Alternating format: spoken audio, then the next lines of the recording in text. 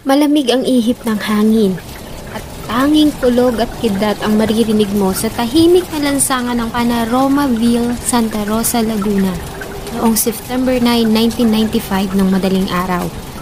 Wala kang matatanaw na tao sa lansangan. Ang lahat ay mahimbing nang natutulog sa kanilang mga sariling tahanan at tila pa nga hinihele ng mahinhin na tunog na namumula sa buhos ng ulan. Maliban na lamang sa tahanan ng mga payumo. Umaga ng September 9, 1995 ay may narinig si Ellen Marhis na boses ng babae na nagmumula sa kanilang kapitbahay at naririnig niyang sinasabi nito ang mga salitang, "Diyos ko po, Diyos ko po." Matapos noon ay isa nang malalim na katahimikan, kaya naman hindi niya na ito pinansin. Nang ganap ng umaga, ang anak niyang babae na si Maay ay dumaan sa bahay ng mga payumo dahil nasanay na itong sabay silang pumapasok sa eskwelahan ni Helen Grace Payumo o mas kilala nila sa tawag na Sweet. Iisa lamang kasi ang kanilang pinapasukan. Ito ay sa St. Anne Elementary School at sila pa ay magkaeskwela. Kumatok siya sa pintuan at tumawag, ngunit walang tao na sumasagot kaya naman umalis na lamang ito. Maya-maya pa ay hinahanap ni Ellen at ng isa nilang kapatid si El Shaddai, si Nancy. Ngunit wala din silang natanggap na response mula sa loob ng bahay. Kaya naman naisipan na lamang nilang umalis at bumalik ng 1:00 ng hapon. Maya-maya pa ay isa pang kaibigan ni Nancy na si Neddy Banag ang nagpunta kay Ellen at nagtanong kung may tao ba kay Nancy dahil sa wala umanong sumasagot mula sa loob ng bahay. Dahil sa pagtataka ay sinamahan ni Ellen si Neddy at tinungong muli nila ang bahay nila Nancy. Ngunit wala pa rin silang nakuhang response sa mga ito. Kaya naman ay pinuntahan na nila si Connie Salazar at 3 na silang tumatawag sa bahay ng mga payumo. Nang wala pa ring response na nagmumula sa loob ng bahay, ay naisipan ni Connie Salazar na buksan ang isa sa mga bintana ng kwarto ng mga ito at bahagya itong itinulak. Bahagyang binuksan ang kurtina para makasilip sa loob. Ayon sa kanya, ay may nakita siyang mga tao na inaakala niyang natutulog lamang. Sinubukan pa nilang kumatok at tumawag ng ilang beses, ngunit wala pa ring response mula sa mga payumo na sadyang nakakabahala. Dahil sa alanganing oras na at sa lakas ng kanilang katok ay imposibleng walang magising kahit na isa sa mga ito. Kaya naman ay tinawag na nila ang kanilang Homeowner Association President na si Willie Candelario. At dahil nga sarado ang mga pintuan at ang bintana ay pinaakyat ni Candelario ang bubungan ng bahay ng mga payumo at tinuklap ang isang yero para makapasok sila sa loob. Nang makapasok ay agad nitong binuksan ang front door at agad silang pumasok sa loob ng bahay. Maya-maya pa ay malalakas na sigaw na ang maririnig mo na nagsasabing, patay na ang kumari ko." Nakita nila ang kahindik-hindik at nakakaawang kalagayan ng mag-iina na naliligo sa sarili nilang mga dugo. Unang tumambad sa kanila ay ang nagkalat na dugo sa sahig ng living room. Sa loob ng master's bedroom ay nakita nila si Joanne na nakadapa. Si Maan naman ay nakatagilid sa sahig. Ang kumari nilang si Nancy ay nasa sahig din sa tabi ng kama. Lahat ay may takip ang mga bibig at nakatali. Tapos ay nakita nila ang 11 years old na si Sweet. Nakaupo ito sa sahig at nakasandal sa pagitan ng pader at ng cabinet. Duguan ito ngunit humihinga pa. Sa tulong ni Danilo Guevara ay agad nilang dinala si Sweet sa St. James Hospital. 500 meters lamang ang layo nito sa bahay ng mga payumo. Ang kwento po na aking ibabahagi ay ang karumal-dumal na krimeng nangyari sa Santa Rosa, Laguna noong 1995. Ito po ay ang tinaguriang Payumo Massacre. Bago ko po simulan ang ating story, sa mga bago po sa channel ko, please hit the subscribe button at pakipindot na rin po ang ating notification bell para ma-notify kayo sa mga bago nating upload na videos. Sa ginawang investigation ng mga authorities, ayon kay Chief Superintendent Santiago Alino, ay may na-recover silang kutsilyo, t-shirt, sweatshirt at isang replika ng baril na yari sa kahoy sa crime scene. Ang mga biktima ay kinilalang sina Nancy Payumo, 42 years old, at ang mga anak nito na sila Joanna Rose Payumo, 17 years old, Angela, 15 years old, at John Anthony, 18 years old. Ang panglimang biktima ay ang 11 years old na si Helen Grace Oswit na kasalukuyang nasa critical condition sa hospital. Ang haligi ng tahanan na si Angelito Payumo ay wala sa bahay na mangyari ang krimen. Ayon sa report na kanilang natanggap, si Nancy at Angelito ay may ilang buwan ng hiwalay dahil sa pambababae nito. Wala din silang napansing mga mahahalagang gamit na nawawala sa loob ng bahay. Kaya naman ay inalis nila ang pagnanakaw bilang motibo ng krimen. At dito na nga nabuo ang Payumo Massacre Task Group. Ayon sa autopsy report, ay nagtamo si Nancy Payumo ng 11 stab wounds, contusions, hematoma at 4 na incised wounds. Si Joanna Rose naman ay nagtamo ng 22 stab wounds at 2 incised wounds. Si Maria Angela ay nagtamo ng 29 stab wounds, 4 na incised wounds at fracture sa base ng kanyang skull. Si John Anton naman ay nagtamo ng 15 stab wounds at 3 incised wounds. Sa ginawang investigation ng mga authorities ay may natanggap silang tip mula sa isang informant na kung saan ay sinabi nito na nakita niya si Danilo Lapis sa labas ng bahay ng mga Payumo nang mangyari ang krimen. Kaya naman, noong September 16, 1995, ay inimbitahan ng Laguna Drug Enforcement Group ng Philippine National Police si Danilo Lapis para sa ilang katanungan matapos nilang makatanggap ng isang tip mula sa informant na hindi nila pinangalanan. Ayon nito sa testimonya ni PO2 Rolando Recoco. At sa nasabing questioning ay tinanggi ni Danilo na may kinalaman siya sa nasabing krimen. But later on ay nagsimula itong magsalita kung saan ay pinangalanan nito ang taong responsible umano sa nasabing krimen. September 17, 1995 ay tinurn over si Danilo Lapis sa mga Philippine National Police Force ng Cabuyao, Laguna. At sa parehong araw ay tinurn over nila ang custody nito sa Philippine National Police Criminal Investigation Command, kung saan ay dinala ng mga ito si Danilo sa Camp Vicente Lim, Laguna. Dito ay muli siyang sumailalim sa ilang mga katanungan sa pangunguna ni Police Inspector Rizaldi Garcia at ilang member ng Criminal Investigation Command. Dahil sa naging salaysay ni Danilo, ay magkahiwalay naman na inimbitahan ng mga authorities sila Edmond Delmo at Maximo Delmo.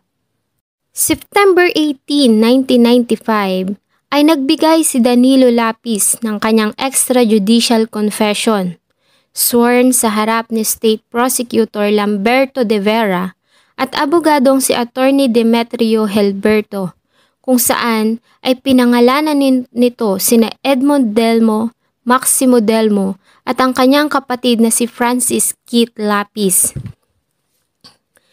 Dahil sa sinumpaang salaysay ni Danilo Lapis ay agad na nag-file ang Philippine National Police Santa Rosa ng kasong pagpatay, docketed as Criminal Case Number 7370 sa Municipal Trial Court ng Santa Rosa, Laguna, laban kila Maximo Delmo, Edmond Delmo at Francisco Lapis noong September 19, 1995. At sa pareho ding araw, ang judge na humawak ng kaso na si Municipal Trial Court Judge Stanislao Bilan ay nagbigay ng order para sa detention ng mga suspect. Kaya naman ay agad nilang inaresto si Francis Keith Lapis. Kinabukasan September 20, 1995 ay tumanggi si Danilo Lapis na tumayong star witness laban sa mga akusado. Kaya naman ay sinama ito ng Philippine National Police sa mga suspect at kinasuhan bilang accomplice sa nasabing krimen. September 25, 1995 ay binago ni Danilo Lapis ang kanyang extrajudicial confession sa harap ni Municipal Trial Court Judge Stanislao Bilan, kung saan ayon sa kanya ay nakaranas siya ng torture mula sa kapulisan, kaya naman napilitan siyang gawin ang kanyang naunang extrajudicial confession sa takot umano para sa sariling buhay. Sa nasabi ding araw ay nagising si Helen Grace Payumo mula sa 10 araw na pagkakakoma sa Makati Medical Center at dineclare ng doktor nito na siya ay fit na para tumanggap ng mga katanungan mula sa mga investigators. Nang siya ay kausapin ay may pinangalanan siyang mga tao, namely Jesse Ramos alias Jojo, Alan Cruzata at Bernabe Ibanez, na siya umanong responsible sa pagpatay sa kanyang ina at mga kapatid. May pinakita din ng investigator sa kanya na 38 pieces of photographs ng iba't ibang tao at mula doon ay tinuro niya ang mga suspect at nag-execute ito ng kanyang sinumpaang salaysay, reciting the details of the crime. September 26, 1995 ay personal na binisita ni Judge Stanislao Bilan si Helen Grace sa Makati Medical Center para personal na makausap ito tungkol sa kanyang binigay na sinumpaang salaysay. At sinama nito sila Ramos, Cruzata at Ibanez sa listahan ng mga suspect sa nasabing krimen. October 27, 1995 ay nag-issue si Judge Stanislao Bilan ng resolution finding probable cause laban sa 6 na mga akusado at pinasa na nila ang nasabing findings sa Provincial Prosecutor ng Laguna para sa review. November 22, 1995 ay naglabas ng order ang Prosecutor's Office para sa reinvestigation ng kaso dahil sa hindi sapat na ebidensya at inconsistency ng mga statements. January 18, 1996 ay muling nagbigay ng panibagong sinumpaang salaysay si Helen Grace at this time ay pinangalanan niya sina Maximo Delmo, Edmond Delmo at Francisco Lapis. At hindi sila Ramos, Cruzata at Ibanez ang pumatay sa kanyang ina at mga kapatid. Ganun na rin ang nanakit at muntika na ang pumatay sa kanya. February 27, 1996, ang panel ay official nang dinismiss ang lahat ng kaso laban kila Ramos, Cruzata at Ibanez at nag-order ito para mag-file ng kasong multiple murder at frustrated murder laban kila Maximo Delmo, Edmond Delmo at sa magkapatid na Francisco at Danilo Lapis. Sa ginawang pagdinig, ang mga akusado ay nag-plea ng not guilty sa kasong multiple murder at frustrated murder na isinampa sa kanila ng prosecutors. Ayon sa salaysay na nag-iisang survivor na si Helen Grace Payumo, noong September 8, 1995 ng gabi ay nagtungo sila sa isang pagtitipon dahil sa acquaintance party ng kanyang nakatatandang kapatid. At pasado alas 12 na nang sila ay makauwi. Kaya naman agad silang natulog dahil sa pagod. Nang bandang alas 4 ng madaling araw noong September 9, 1995, ay natutulog siya sa loob ng kanilang kwarto kasama ang kanyang atimaan sa kanilang bahay sa Panoramaville Subdivision sa Santa Rosa, Laguna.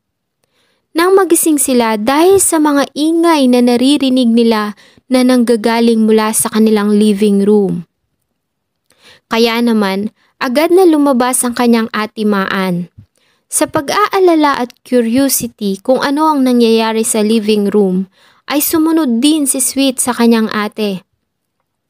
Nakita niya ang ina na si Nancy na nakahiga sa tabi ng pintuan ng kanilang banyo. May takip ang mga bibig nito at may piring ang mga mata at nakatali ang mga kamay. Nakatayo sa kanyang tabi si Maximo Delmo na tinawag ni Sweet na Tito Imoy. dahil ito umano ay matalik na kaibigan ng kanyang ama. Nakita niya din si Edmond Delmo na nasa dining table at binabantayan ng kanyang ate Maan na noon ay nakahandusay na din sa sahig. Ang isa pang lalaki na hindi niya kilala ay nakaluhod at tinatali ang kamay ng kanyang kuya Jan Anton habang ito ay nakadapa malapit sa kanilang TV set. Ang kanyang ate Joanne naman ay nakita niyang nakahiga sa sofa. May piring din ang mga mata nito, may takip ang bibig at nakatali. Nang makita siya ni Francisco Lapis, ay agad nitong tinakpan ang kanyang bibig ng isang bagay at piniringan ang kanyang mga mata gamit ang isang malambot at manipis na tela. At narinig niya pang sinabi nito ang katagang, "Kailangan namin itong gawin dahil may kasalanan ang ama niyo sa amin." Matapos noon ay pumasok ang mga ito sa kanilang master's bedroom na tumagal ng ilang minuto. Nang lumabas ang mga ito ay hinila siya, ang kanyang ina, si Nancy, ang ate niyang si Maan at si Joanne papasok ng master's bedroom, habang naiwan ang kanyang kuya Jan Anton na binabantayan ni Edmond Delmo. Hindi napansin ng mga suspect na ang kanyang mga piring sa mata ay unti-unti nang natatanggal dahil sa hindi mahigpit ang pagkakatali nito habang siya ay hinihila papasok ng kwarto. At kahit nga patay ang ilaw sa silid, ay nakikita ni Helen ang nangyayari sa paligid dahil sa liwanag na nanggagaling sa street light na pumapasok sa kanilang bintana. Nakita niya si Maximo Delmo na tila may hinahanap sa kanilang mga cabinet. Sa oras na ito ay sinimulan ng pagsasaksakin sila ni Francisco Lapis. Inuna nito ang kanyang ina, si Joanne at ang kanyang ate Maan. Naririnig niya ding sumisigaw ang kanyang kuya Jan Anton mula sa labas, saying, "Aray, aray, huwag na po." Matapos noon ay hinampas siya ni Lapis sa muka at hita ng isang kahoy. Sinaksak din siya nito sa kanyang kaliwang bahagi ng kanyang leeg. At sinabi pa niyang, bago niya po tanggalin, inikot-ikot pa po niya yung patalim. At matapos noon ay sinaksak siya nito sa kaliwang bahagi ng kanyang baywang. Dahil sa sobrang sakit ay nawala na siya ng malay at nagising na lamang siya sa loob ng hospital. Sa mga unang pagdinig, ayon kay Maximo Delmo, ay ang kanyang kinaroroonan nang nangyari ang krimen na sinuportahan ng testimonya ng kanyang asawa na si Evangeline Delmo. Ayon dito, ay dumating si Maximo Delmo sa kanilang bahay sa Lot 5 Block 6 Panorama Village Subdivision, Santa Rosa, Laguna ng bandang alas 8 ng gabi noong September 8 at hindi na ito umalis hanggang alas 7 ng umaga noong September 9, 1995. Nang bumangon ito ay naligo ito at kumain ng agahan bago ito nagtungo sa kanilang tindahan sa Cabuyao, Laguna. Nang humarap naman ito sa isang cross-examination, ay tinanong siya kung ilang oras ang lilipas kung lalakarin niya mula sa kanilang bahay hanggang sa mga Payumo. At sumagot ito ng 1.5 minuto po, sir. At yun ay kung maglalakad ka. Mas mabilis kung ikaw ay tatakbo at lalo na kung ikaw ay sasakay ng motorsiklo. Muling tanong ng mambabatas. At agad din naman itong sumagot ng opo, sir. Ayon naman sa legal team ni Edmond Delmo na noong hating gabi ng September 8, 1995 hanggang noong alas 6 ng umaga ng September 9, 1995 ay nasa kanila siyang bahay sa Barangay Dita, Santa Rosa, Laguna at naglalaro siya ng mahjong at prinisinta niya si Venancio Reyes Reformo na isa umano sa mga kalaro niya ng mahjong para suportahan ang kanyang alibay. At nang matapos ang nasabing krimen, ay kinuha siya ng mga pulis at dinitain at nakita niya na lang ang sarili na isa na sa mga akusado. Nang tanungin si Edmond Delmo kung gaano kalayo ang mahjong house kung saan ay sinasabi nito na siya ay naglalaro sa bahay ng mga biktima, ay sumagot ito ng 1 kilometer, sir, at hindi aabot ng 1 minuto kung nakamotorsiklo bago makarating ang bahay ng mga Payumo. Ayon naman sa legal team ni Francisco Lapis alias Kit, nang mangyari ang krimen ay hindi siya umalis ng kanilang bahay at para suportahan ang kanyang alibay ay prinisinta niya si Florencio Reyes at ang kanyang asawa na si Rosie Lapis. Ayon kay Florencio Reyes ay isa siyang mason carpenter at hinire ni Francisco Lapis para alisin ang isang dingding sa kanilang bahay para gumawa ng isang karagdagang kwarto noong September 8, 1995. At ayon din sa kanya, ay kasama niya si Francisco Keith Lapis sa bahay nito at nag-testify siya na hindi ito umalis ng bahay hanggang umaga ng September 9, 1995. Nagbigay din ng testimonies ang asawa nito na si Rosie Lapis. Ayon sa kanya, noong September 8, 1995 ay umalis siya at pumunta ng Pasig City para manghiram ng pera sa kanyang ate. Nang bumalik siya noong September 9, 1995, ng bandang alas 5 ng madaling araw, ay nakita niya ang asawa na mahimbing na natutulog sa sofa sa kanilang sala. At ang mason naman na si Florencio ay natutulog din sa ginagawa nitong bagong silid.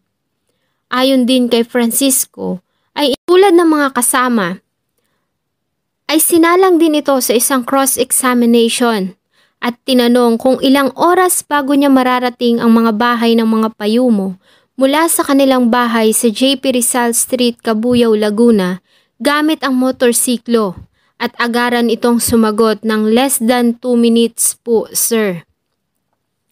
Dahil dito ay pinagdiinan ng prosecutors na lahat ng kinaroroonan ng mga akusado nang mangyari ang krimen ay hindi kalayuan sa crime scene at wala ding maipresentang alibay ang mga ito na imposible na makarating sila sa bahay ng mga biktima. Kaya naman, sa positibong pagkakakilala sa kanila ng nag-iisang survivor at isa din sa mga biktima na si Helen Grace Payumo, ganun din ang mga nauna ng confession ni Danilo Lapis ay lahat ng kanilang testimonya at alibay ay hindi tumutugma. Ayon naman kay Danilo Lapis na noong petsa at oras na siya ay inimbitahan for questioning ay nasa trabaho siya sa San Miguel Foods Corporation na sinuportahan naman ang kanyang time card na minarkahang Exhibit 59 at pinatotohanan ng kanyang foreman na si Dante Sporlas. Ayon pa dito, na noong September 16, 1995 ay sa pilitan at tinutukan siya ng baril ng 7 armadong lalaki na walang dalang warrant of arrest at dinala siya sa isang safe house sa San Antonio, Santa Rosa, Laguna, kung saan ay dumaan umano siya sa isang interrogation na walang assistance ng counsel of his choice na nagsimula noong September 16, 1995 at siya umano ay dumanas ng pressure at violence. Ayon din sa kanya, maliban sa kanyang kapatid na si Francisco Lapis ay hindi niya nakilala ang iba pang akusado. Nakilala niya na lang umano si Edmond Delmo sa Philippine National Police Cabuyao sa Laguna. Si Maximo Delmo naman ay nakita niya lamang sa Camp Vicente Lim sa Canlubang, Laguna kung saan ay inutusan siya na ito ay ituro. Siya din ang kahuli-hulihang pumirma ng nasabing extrajudicial confession na hindi niya umano binasa at wala din siyang nakuhang assistance mula sa isang abogado na kanyang gusto. At ayon din sa kanya, nang pirmahan niya ang nasabing document ay may pirma na ito ng state prosecutor na si Lamberto de Vera at ni Attorney Demetrio Helberto na siyang binigay ng prosecutor team para tumayong kanyang abogado sa nasabing extrajudicial confession. Naliwanag naman ng prosecutors na wala silang nilabag na rights ni Danilo Lapis at wala din naman itong maipresenta sa hukuman ng kahit na anong bakas ng sinasabi nitong torture at violence na ginawa sa kanya ng kapulisan. March 20, 1997, Regional Trial Court ng Binyan, Laguna Branch 24 found the accused Maximo Delmo, Edmond Delmo at Francisco Lapis guilty beyond reasonable doubt sa kasong 4 counts ng murder at 1 count ng frustrated murder at hinatulan ng kamatayan on the grounds of cruelty sa ginawang pagpatay at inatasang magbayad ng halagang 436,458 pesos ang bawat isa para sa damages para sa mga naulila ng mga biktima. Samantala, si Danilo Lapis naman ay hinatulan ng habang buhay na pagkakakulong sa pagiging accomplice nito sa nasabing kaso ng pagpatay at inatasan ding magbayad ng halagang 436,458 pesos sa mga naulila ng mga biktima para sa damages. Kahit pa nga sa hindi naman napatunayan na kasama si Danilo Lapis sa ginawang pagpatay, ay hinatulan pa rin ito ng reklusyon perpetua dahil sa pagtanggi nito na tumayong star witness at sinubukan pa nitong pagtakpan ang ginawang krimen ng mga akusado. Ganon din ang paglapastangan nito sa pangalan ng kapulisan. Ayon sa korte, na ito umano ay hindi forum para magpakita ng awa. Ang duty ng hukuman ay ang pairali ng batas, disregarding ang feelings of sympathy at awa sa mga akusado. O ika nga, jura lex, sed lex. Matapos ang nasabing hatol ay pinasa na ang kaso sa mataas na hukuman o Supreme Court para sa pagdinig ng appeal ng mga akusado at muling pag-aralan ang kaso ng mataas na hukuman kung angkop ba ang binigay na hatol ng mababang hukuman ng Santa Rosa, Laguna. At tulad nga ng inaasahan, ay nagpasa ng appeal ang defense. Lahat sila ay nag-claim na sila ay mga fall guy at na-frame up lamang ng mga investigators at prosecutors. Ang nasabing apela ay nag-focus sa mga sumusunod na grounds. Una, ayon sa kanila ay nag-rely lamang ang mababang hukuman sa salaysay ni Helen Grace Payumo without any corroborating evidence. Ganon din ang pagbabago nito ng nasabing sinumpaang salaysay. Pinaliwanag naman ng Office of Solicitor General na nang mag-execute si Helen Grace Payumo ng kanyang sinumpaang salaysay noong September 25, 1995 ay kagagaling lamang nito mula sa 10 araw na koma. Kaya naman ay nasa process pa ito ng recovering mula sa traumatic at mga serious na stab wounds na natamo sa kanyang leeg at bewang. Huwag nating kalimutan na nakita ni Helen Grace ng pagsasaksaki ng kanyang ina at mga kapatid at narinig niya din kung paano nagmakaawa ang kanyang kuya para sa kanyang buhay. Kaya naman ay hiniling ng Solicitor General na dapat ay consider ang psychological na epekto ng nasabing pangyayari sa isip ng isang 11 years old pa lamang na bata. At nang mga panahong ding yon, ayon kay Helen Grace, ay natatakot siya sa akusadong si Maximo Delmo na kilala niyang matalik na kaibigan ng kanyang ama. At dahil dito, ay nalito siya at nag-alala na kapag ito ay kanyang tinuro, ay baka madawit ang kanyang ama sa nasabing kaso. At natatakot siya na baka siya ay balikan at patayin ng mga akusado.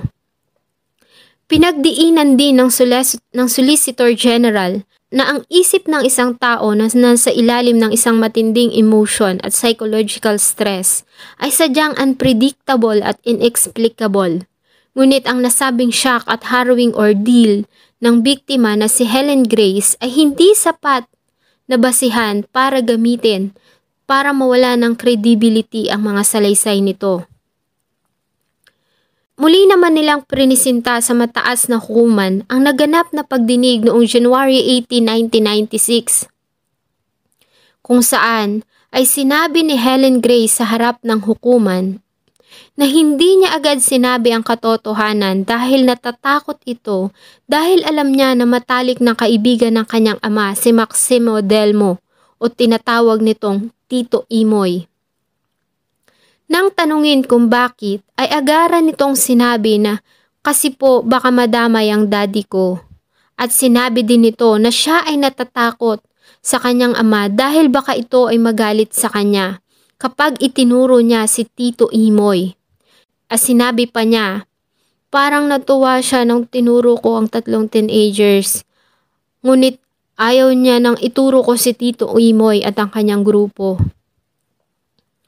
At pinagdiinan ng Solicitor General na ang nasabing takot ay sapat na ang explanation kaya hindi nagawang ma-identify ni Helen Grace ang mga kriminal.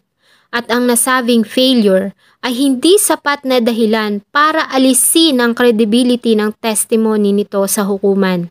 At dahil sa ito ay magaling na at fully recovered na, kanyang gawin ang pangalawang sinumpaang salaysay sa harap ng hukuman, ay dito na dapat mag-concentrate ang hukuman sa pagdidetermine ng credibility ng witness.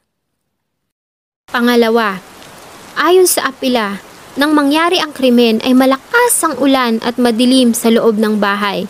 Kaya naman imposible na makilala ni Helen Grace ang mga kriminal. Lalo na nga at ito ay nasa state of shock. Idagdag pa na doble ang kortina ng bintana sa kwarto ng mga payumo. Kaya ang ilaw lamang na available ay ang reflection ng ilaw na nanggagaling sa isang poste ng ilaw na 200 meters ang layo at meron pang mga puno at matataas na pader sa pagitan. The Solicitor General pointed out na ang ginawang ocular inspection na sinagawa ng hukuman ay nagpapakita na ang liwanag na nagmumula sa fluorescent bulb na matatagpuan sa likuran ng bahay ng mga payumo at liwanag na nagmumula sa poste ng Meralco ay sapat na para maaninag ng witness ang identification ng mga akusado. At muli din nilang binalikan ang naging statement ni Helen Grace sa pagdinig noong July 17, 1996, kung saan ay sinabi nito na nang mangyari ang trahedya ay bukas ang ilaw sa likuran ng kanilang bahay, malapit sa kanilang kusina, which turned out to be a fluorescent lamp nang magsagawa ng ocular inspection at sinuportahan pa ito ng testimonya ni Willie Candelario noong August 6, 1996 na nakita nilang bukas ang nasabing ilaw sa likurang bahay ng mga biktima. At sapat na ang pinagsamang liwanag nito at liwanag na nagmumula sa poste ng Meralco para makilala ni Helen Grace ang mga tao sa loob ng nasabing silid noong madaling araw ng September 9, 1995.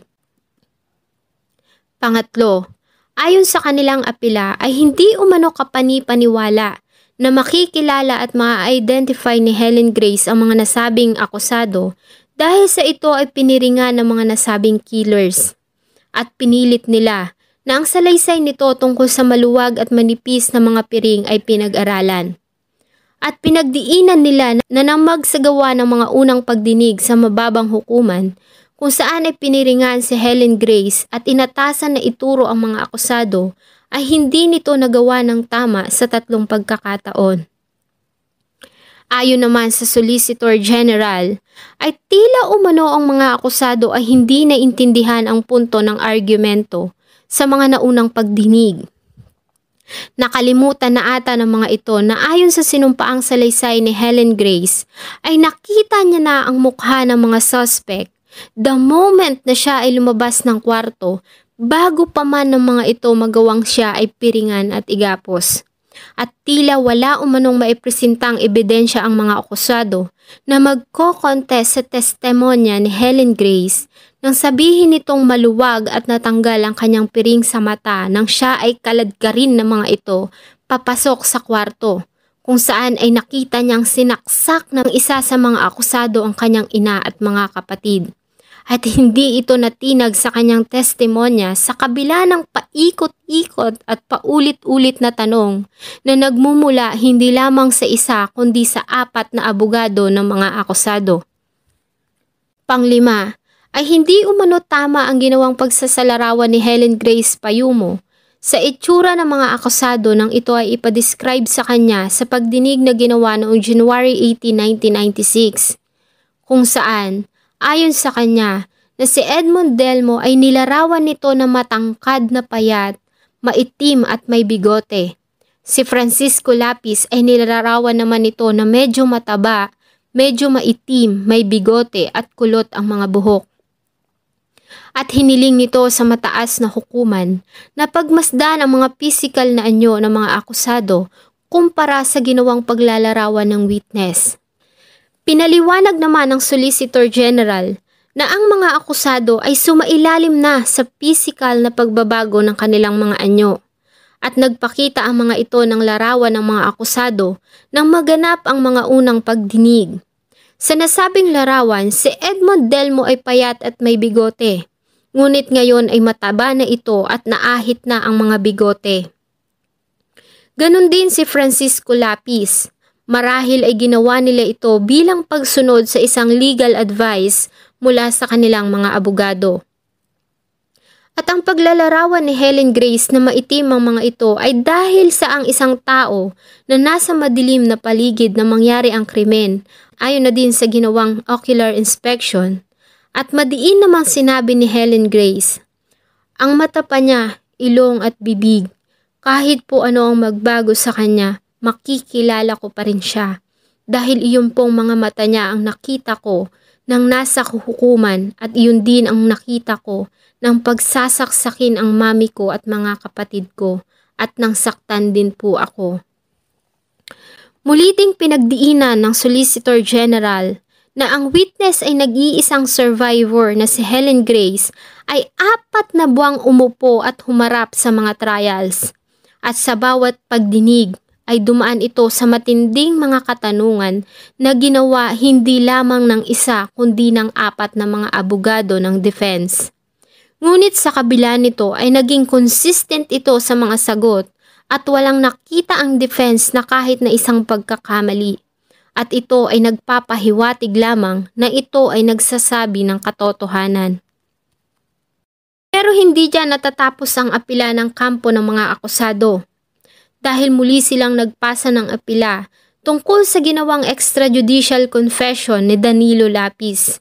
Ayon sa kanila, ang nasabing confession ay ginawa ng walang assistance ng isang independent counsel of his choice at ito umano ay maliwanag na paglabag sa kanyang constitutional statutory rights at diniin pa ng akusado na nang gawin ang nasabing extrajudicial confession ay naging subject ito ng isang illegal warrantless arrest at detention.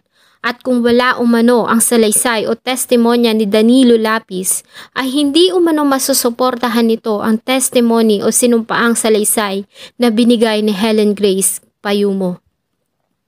Ayon naman sa Solicitor General, na ang extrajudicial confession ni Danilo Lapis ay ginawa with the assistance ng isang legal counsel. At ito ay pinili ni Danilo Lapis himself, namely Attorney Demetrio Helberto. Pangalawa, ay wala umanong pinakitang kahit na anong bakas ng violence nang gawin ni Danilo Lapis ang nasabing extrajudicial confession. At ganun din ang legality ng ginawang pag-aresto dito, kaya naman ay hindi ito pwedeng gamiting reason para sa nasabing apila. Ang tama umanong gawin ay alamin kung may nalabagbang batas ng isagawa ang nasabing extrajudicial confession. Sa huli ay sinabi din ng defense na nang mga panahong nangyari ang krimen at sila ay inimbestigahan ng mga authorities, ay hindi sila umalis o tumakas na nagpapatunay lamang umano na sila ay walang alam sa nasabing pangyayari. Ayon naman sa Solicitor General, na ang nasabing contention ay walang merit dahil kahit pa nga umano na totoo na ang pagtakas ay pagpapakita ng pagiging guilty. Subalit, walang batas o dictum na nagsasabing staying put ay pwedeng magamiting proof of innocence dahil hindi bulag ang ating hukuman sa mga papanglinlang na strategy ng mga mapagkunwaring lobo na matapos pumatay ay nagagawang magmukhang mabait para matakasan ang ginawang krimen. Matapos ang ginawang review at pagdinig sa apela ng mga akusado, ay naglabas ng desisyon ang mataas na hukuman noong October 3 ng taong 2002. Ayon sa mataas na hukuman, ay napatunayan na sila Francisco Keith Lapis, Edmond Delmo at Maximo Delmo ay guilty beyond reasonable doubt. Ngunit hindi nito sinang-ayunan ang hatol ng mababang hukuman na death penalty dahil sa usaping cruelty. Ayon sa mataas na hukuman, sa kabila ng bilang ng mga saksak na natamo ng biktima, ay hindi ito nagpapakita ng labis na cruelty. Sa wikang English, the number of stab wounds does not per se give rise to cruelty. At para ma-appreciate ang cruelty laban sa mga akusado, ay dapat umano ay nagpapakita ito ng labis na kasiyahan at satisfaction sa mga kaakusado ng kanilang gawin ng krimen. Kaya naman ay hinatulan nito ang mga akusado ng reklusyon perpetua o habang buhay na pagkakakulong on each count of murder. At inatasan silang magbayad ng 436,458 pesos ang bawat isa para sa mga damages. Samantala, dahil sa kawalan ng sapat na ebidensya ay hindi rin nabanggit ni Helen Grace si Danilo Lapis sa kanyang mga naging testimonya, ay napawalang sala si Danilo Lapis at agad na nagbigay ang mataas na hukuman ng order na ito ay pakawalan. Dekada na ang nakakalipas, ngunit hindi pa rin nakakalimutan ni Helen Grace o Sweet ang mga pangyayari. Hanggang sa kasalukuyan, ay nasa New Bilibid Prison pa rin ang mga sospek at pinagbabayaran ang kanilang ginawang kasalanan. Sana po ay nagustuhan niyo ang kwentong aking ibinahagi. At tulad ng dati, huwag po niyong kalimutang mag-iwan ng saloobin tungkol sa ating tinalakay sa ating comment section. Thank you so much po and see you in my next video. When you need mealtime inspiration, it's worth shopping Kroger, where you'll find over 30,000 mouth-watering choices that excite your inner foodie. And no matter what tasty choice you make, you'll enjoy our everyday low prices, plus extra ways to save, like digital coupons worth over $600 each week. You can also save up to $1 off per gallon at the pump with fuel points. More savings and more inspiring flavors make shopping Kroger worth it every time. Kroger, fresh for everyone. Fuel restrictions apply.